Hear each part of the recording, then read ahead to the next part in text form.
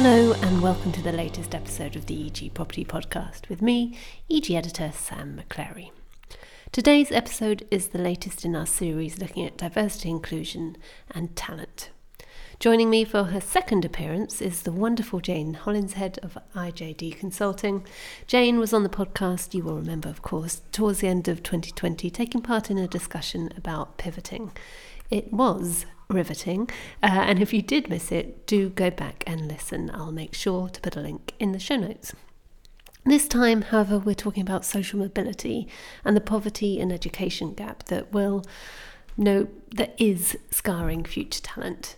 Over the next 30 minutes or so, we'll examine how socio-economic balance is the lost golden thread of inclusion and diversity, how we need to tackle it head on so it gets woven into every aspect of the industry's EDI strategies, and how to turn that thread into a robust golden rope.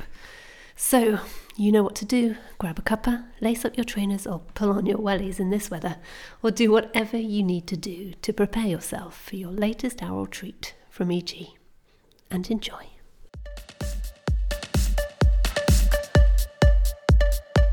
So guess who is back for the EG Property Podcast to talk all things talent and diversity and inclusion. It's my very favourite actually, because last time I had this person on the podcast, it felt like a mentoring session for me, so that was wonderful.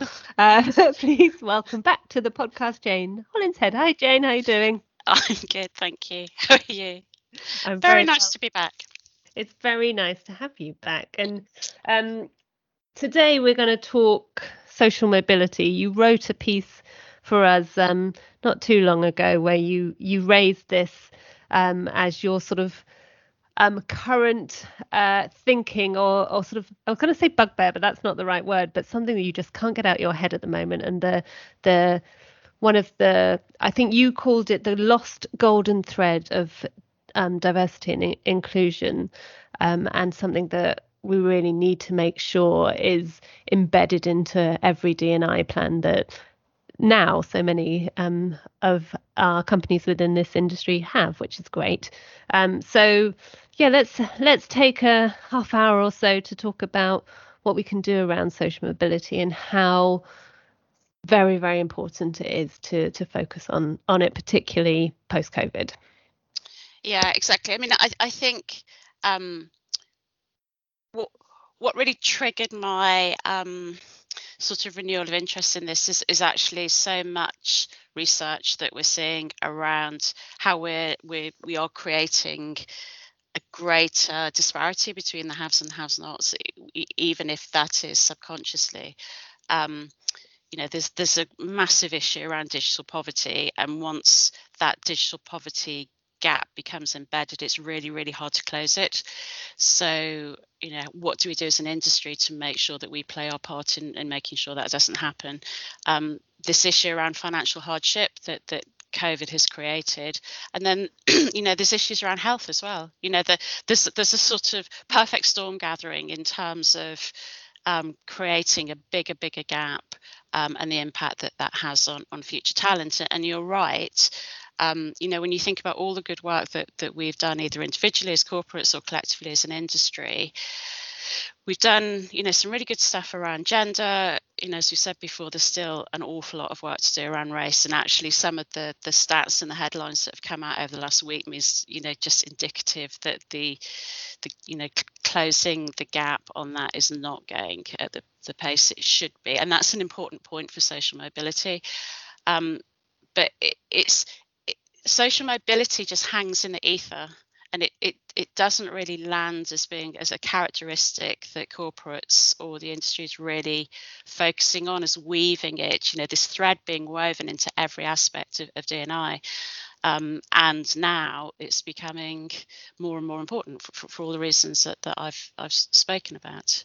And I think, being honest, I think talking about social class is quite awkward. I don't think it's something that as an industry we've quite got comfortable with. And I think on top of that, these issues around it's not a protected class within the legislative environment that makes it something where people can't put it in a box. They can't characterize it, and so they just kind of put it in the too difficult pile, and that's the problem, I think, right now. So yeah, it's particularly difficult to talk about, isn't it, if you are to use one of your phrases, a Hugo or Rupert, isn't it? Because, or if you don't come from a background that can sympathize, empathize with what it's like to grow up without, I think it probably feels quite difficult to be able to have that conversation, because you think one thinks, that well, maybe I'm going to be judged as a Hugo or Rupert, and that they won't see beyond that. I agree. Although, is that any different to someone in that position trying to empathize or understand what it's like to be a woman coming through the industry, or someone from an ethnic minority background coming through into the industry? All of this requires the ability to recognize, have a heightened sense of awareness about how others' lives are lived. It's to do with that awareness and the unconscious bias that we talk about all the time, and that does require quite a lot of effort, and it also requires a lot of discomfort, in the way that issues around race involve quite a lot of discomfort from those people. Let's not characterize them Hugo and Ruperts, otherwise we're going to get into a ton of trouble.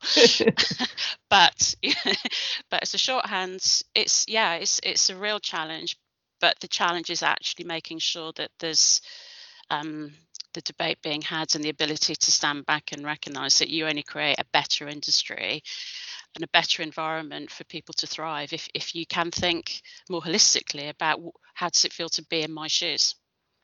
And so we should really be in a better place to do that, because we, as an industry, have done much better particularly around gender, and people have thought, sort of turned the mirror on themselves and thought about, what it's like and what needs to happen to enable more women to come through the industry, to move up into leadership positions.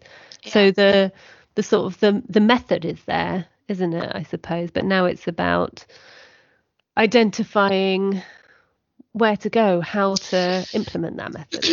Yeah, it's an interesting point, isn't it? Because if you think about what we've done so far as an industry when it comes to gender, we've flexed our systems to a degree, and we've had the additional benefits of not falling foul of legislation. And we've had, for certain companies that operate within the sector, we've had guidance with things like Hampton Alexandra. So that there is a sort of definitional benchmark that you have to fall within. With socioeconomic imbalance, you don't have any of those handrails to keep you within what we would consider to be progress. And actually, it's more confusing and more difficult to manage, because the way that our systems and our processes and the informality of real estate is structured means that we are excluding the very people that need to be included. So the point that I was making in the article about things like not judging people on their educational attainment but on their potential is a really, really critical point when it comes to the socioeconomic issue. And with gender, we wouldn't have shifted that dial, because we still would have measured the woman coming into the organisation by reference to probably which university they went to, where they'd been to in terms of their work experience so far. Whereas with socioeconomic imbalance, you're actually creating new rules, and it's very deep-seated. There's a really fantastic bit of research by Korn Ferry, which is I think it's called something like Asleep at the Wheel. and it's a really good read for anyone that's trying to look at how this this issue around how organisations actually structurally exclude those that most need to be included. And it's all to do with the way in which we recruit, the way in which we promote, the way in which our culture sets out its stall, and how you need to completely start from the bottom up and think everything about the language that you use, how accessible you are as an organisation, what your culture stands for. Are you really using educational attainment as a barrier to exclude others? And I think that's where you start with the socioeconomic issues. It's probably internal. It's probably the role, like all of these things, it's the role of the board and it's the role of the HR function combined to start rebuilding the structure. I mean, there's a lot to unpack there, isn't there? And yeah, I guess let's start with the language, because I think that is a barrier for so many things, particularly in enabling us to be a more inclusive sector. Not just real estate, I think any industry, and the way that we describe what we do, the really formal language, I suppose, that is used in job adverts and those sort of things. But it's really difficult. I mean, it sounds simple, doesn't it, to say, well, speak like you would if you were, remember those days when we could go to the pub and talk to our mates. But if you were talking about a role, then you'd use a very different language than you would to create a job advert. So we know the language is there that would probably make it sound more accessible to people, but we just don't do it. So how do we sort of take that first step? What are the things that we can do to start to make even a job description more accessible to more people? I think it's about describing skills and characteristics rather than experience, and it takes an awful lot of hard work to wipe out from your consciousness, because we've been packaging jobs for years and years based on a very formulaic, conventional way. And I think for a whole host of reasons, and one of which is actually the post-COVID world that we're going into, is that we need to really nail down what characteristics we want from our workforce. Do you want someone who is really agile? Do you want someone that has immense resilience? Because we've both identified historically that if you're repivoting or if the industry is having to really change very rapidly, as it's going to do over the course of the next 12 months and onwards, what sort of skills do you need in the workforce? You don't necessarily need someone that's got a degree in law or real estate management. You want someone that has certain behaviours. So I think businesses have probably found out to their cost as we emerge from the environment that we're in, that the requirement for things like agility and resilience haven't been tested as part of the onboarding process. And actually it's a deficiency in their composite skills now. Whereas if you think about it now, going in on the day one, that suddenly opens up a whole talent pool that you wouldn't necessarily have had. And I think that's the key to how this is just going to shift a bit. But it does require quite a lot of effort and hard work and thinking. Yeah, I love that. And I think it's so important, that idea of resilience, actually, and that should be number one on a a characteristic that you should look out for in any job role in any time. Someone who can take it, can make it, can work hard, and can flex. We're going into an environment where we really are going to have to flex and move really quickly and be creative and reroute whether it's just going to be a prerequisite, I think, to success. And learning agility is the number one prediction of success. It's not what degree you've got. Well, you don't learn resilience at university or agility at university, do you? I certainly didn't. No, I mean, I suspect the generation coming through might be learning more resilience at university because they're having to make it up as they go along. I think there's also another bit within real estate that we should look at, which is well, I don't know if it's different from other sectors, but I don't think it's something that we've really optimized. And if there's a really interesting thought process around where promotions happen in businesses, and even within different departments in businesses, you can have different socioeconomic imbalances. And I've seen it in with clients that I've worked for. It's and those areas or departments where they have a greater, that they have higher educational attainment in that division, it suddenly means that the odds are stacked against employees that are in another part of the business. And having this sort of stratification around class, even within firms, even within departments, creates those divisions. And so I think it's important that businesses don't only look in those higher status departments for the future senior leadership.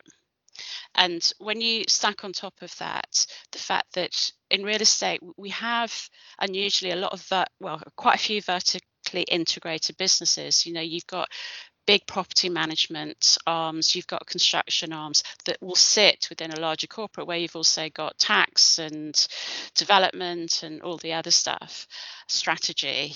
And instinct would tell you that you're less likely to go looking in some of those departments for your future talent and your future leadership teams than others. And again, if you look at where some of our senior leaders have come from now, they have historically been in strategy or finance or that type of thing.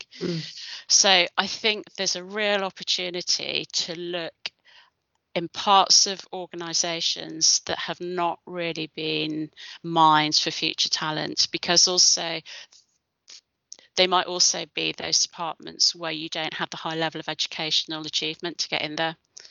And that's how you start. It's like an internal levelling up, if you think about it in that way. And I think that's a big advantage we have, which we haven't really tapped into yet. And that again is going back to your wish that people focus on skills, not on attainments or qualifications. And if you look at what people are capable of doing, no matter what department they're in, and then you find your resilient leaders, don't you? And that is, it is just a mind switch, isn't it, that needs to happen. Yeah. And then I think, again, on one hand, it's very different from other characteristics of inclusion and diversity, but in other ways, it's actually very similar. You can use the same methodology that you would use if you were just, trying to rebalance race or gender or LGBTQ plus. There is a fundamental issue around measurement of this type of thing. And again, I think that's why a lot of organisations and individuals have backed off from this in terms of tackling it head on, because they just don't know where to start in terms of measurement. And there are some really good resources. Actually the government has got a really nice set of metrics around measuring the sort of social backgrounds of individuals. There's lots of organisations and charities that do provide that measurement and that data. So I think that's something that, again, once you get over the awkwardness of it, which is such an English awkwardness, isn't it, about having to talk to someone about where they came from and what school they went to, it just creates so much stigma. Get over that, and then start looking at the data and the measurement. And also, it's a cultural point. I think where individuals and employees have pride in the organisation they work for, and they believe what the company stands for, then they'll be more forthcoming with their personal data, which enables us all to make progress. So I think that's one thing about how do we really start focusing on this, on shifting the dial. But I think the other thing is I was reading somewhere that a bit of research that was looking at inclusion in the US in their top 50 D&I exemplar employers. There was only one company that had a network for social mobility, and that was Uber. Yeah. So I think it's using the same methodology that we've got, but making it bespoke to the challenges we have around that. Yeah, and I think that comes back to the language and the story as well, doesn't it? Because collecting the data is all very well, but you've got to tell people why Absolutely. you're doing that. Because if I saw that come up on a job interview or anything to do, and people asking me, well, where'd you come from? Where did you grow up? And what school did you go to? I think, well, what does that matter? Why do they need to know? So I think it's really important that the businesses are able to explain why they're asking questions and what they want to do about it. I completely agree. I mean, it's one of the biggest challenges around capturing this data is the communication strategy that happens ahead of the data collection exercise is probably more important than the data collection exercise itself. Because you're absolutely right. People will not share that level of personal sensitive data if they feel they're going to be judged on it. And often, as a practical tip, I think it's a good idea for it to be a trusted independent third party to collect that data and then to feed back to the organisation until you reach that stage where there's sufficient trust in sharing. Particularly with these really large organisations, you kind of feel that someone somewhere, sort of maybe making some judgment again about your social class is going to be held against you, or I don't the equivalent issue. But yeah, it's critical. Fantastic. So a couple more things that I want to talk to you about on this before we wrap up. One being role models. The image of this industry is that it is a bit posh, and from money. It's not really, is it? There are bits of it that are, but are there role models in the industry that people from every background can look up to? We hear a lot of rags to riches stories, I think throughout real estate, but I don't know if there's really, for want of a better word, a kind of normal. I air quoted there. I don't know why on a podcast, but a normal role model in the industry. Do we need that?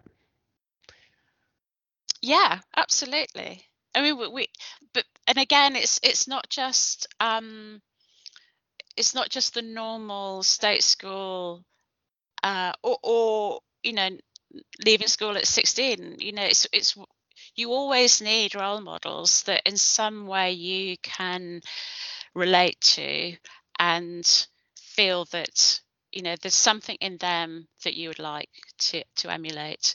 And of course, I think it's really important that those that are in senior leadership positions are open about if they've had that type of background and they have succeeded. Yeah, it's like all of these things. It's really important to share. We need normality generally, though. I think there's also an issue when I look back when I was a lawyer and there were very, very few senior female partners. But even those who were successful, they weren't necessarily normal.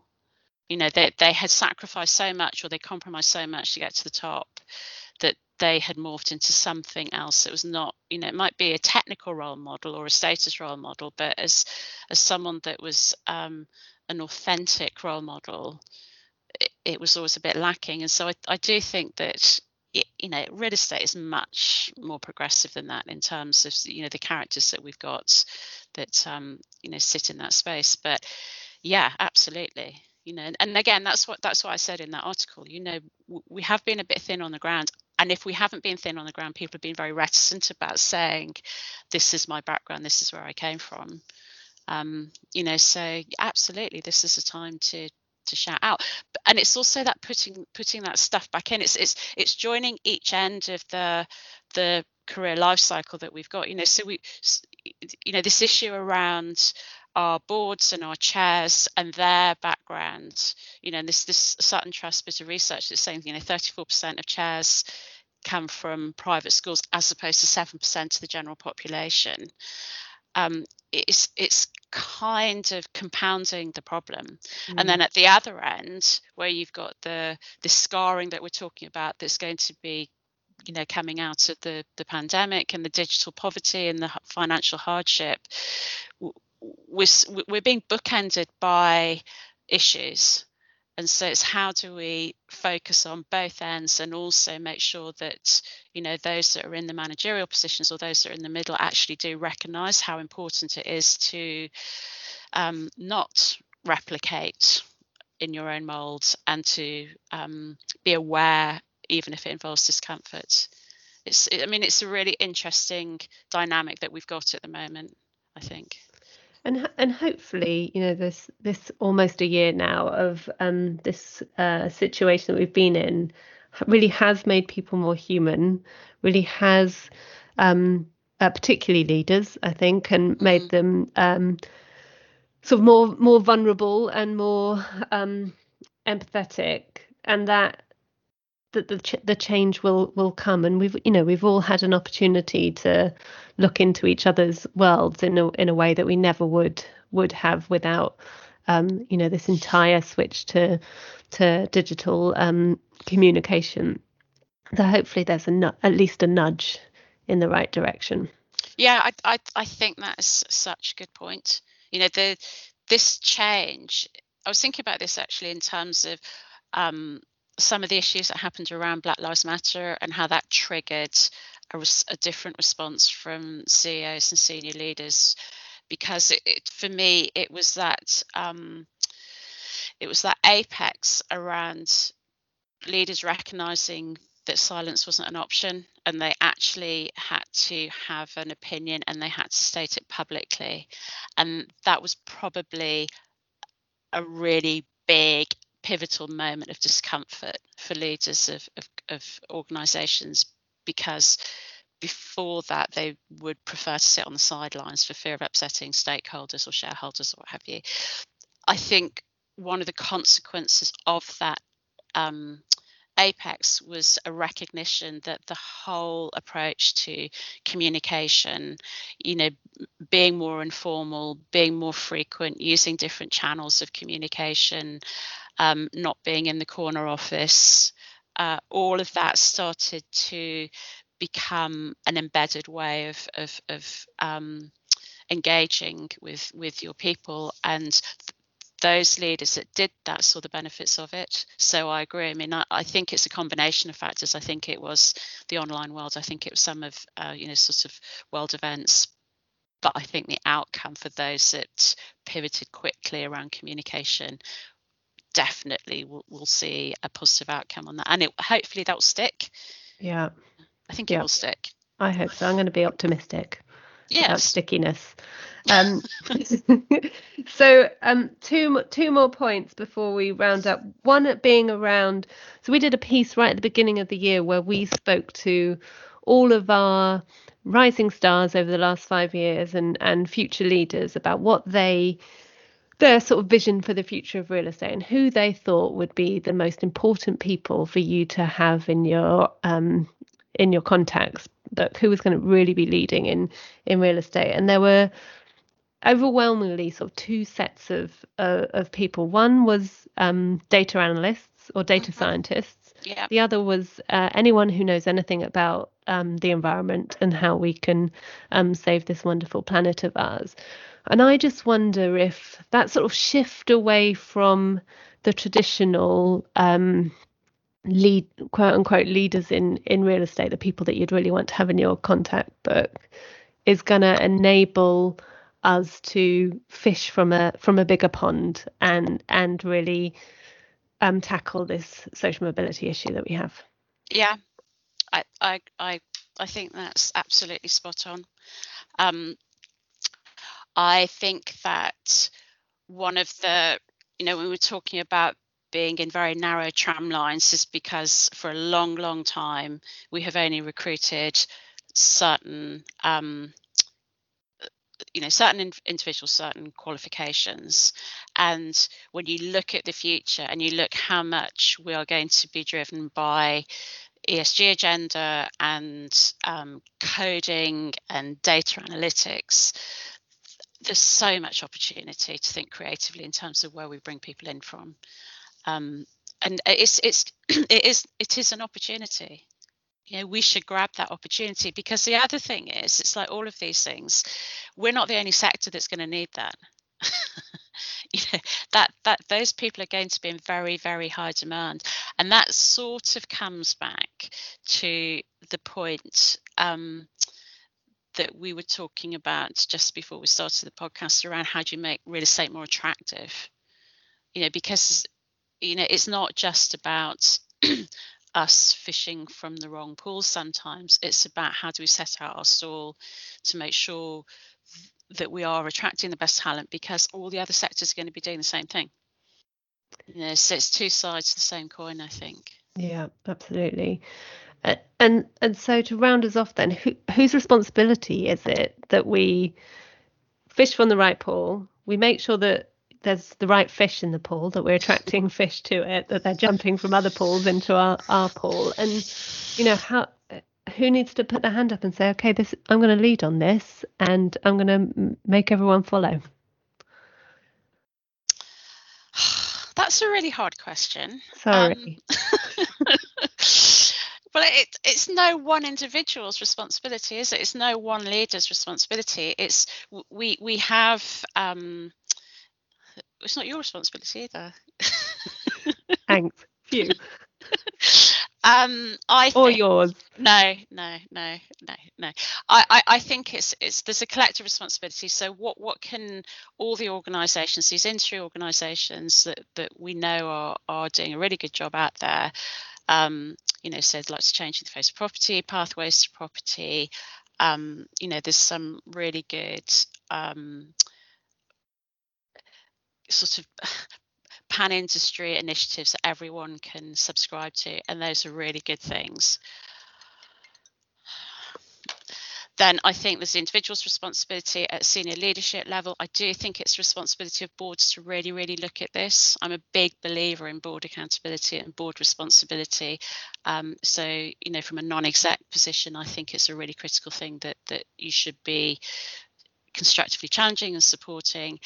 And I think there's a really big bit around reaching out to the schools, reaching out to the universities, doing our bit to close the gap around digital poverty. I think that's a really important aspect. And then it's down to all the people that are listening to this that are thinking, well, if I've got a recruitment target this year, I'm going to think differently about it. I'm going to do it in a different way. I'm going to have the conversation with the people director or the HR director to think about, are we really using the right criteria to make this appointment? It's what can I be doing to just slightly shift that dial.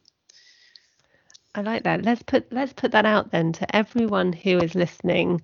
Go think differently. Go looking. Just go out and look for different talent from different places, and work a bit harder at it. If everyone works just a little bit harder, we'll shift in the right direction, won't we? And yeah, if one person does it and then another person does it, we'll get there. It may be slow, but progress, not perfection. Exactly. And slow is okay, but it does need to be steady, and it does need to continue to move in the right direction. Definitely. Absolutely. Jane, as always, thank you so much. I'm looking forward to the next time we have a good conversation like this. But for now, thank you so much for joining us on the EG Property Podcast.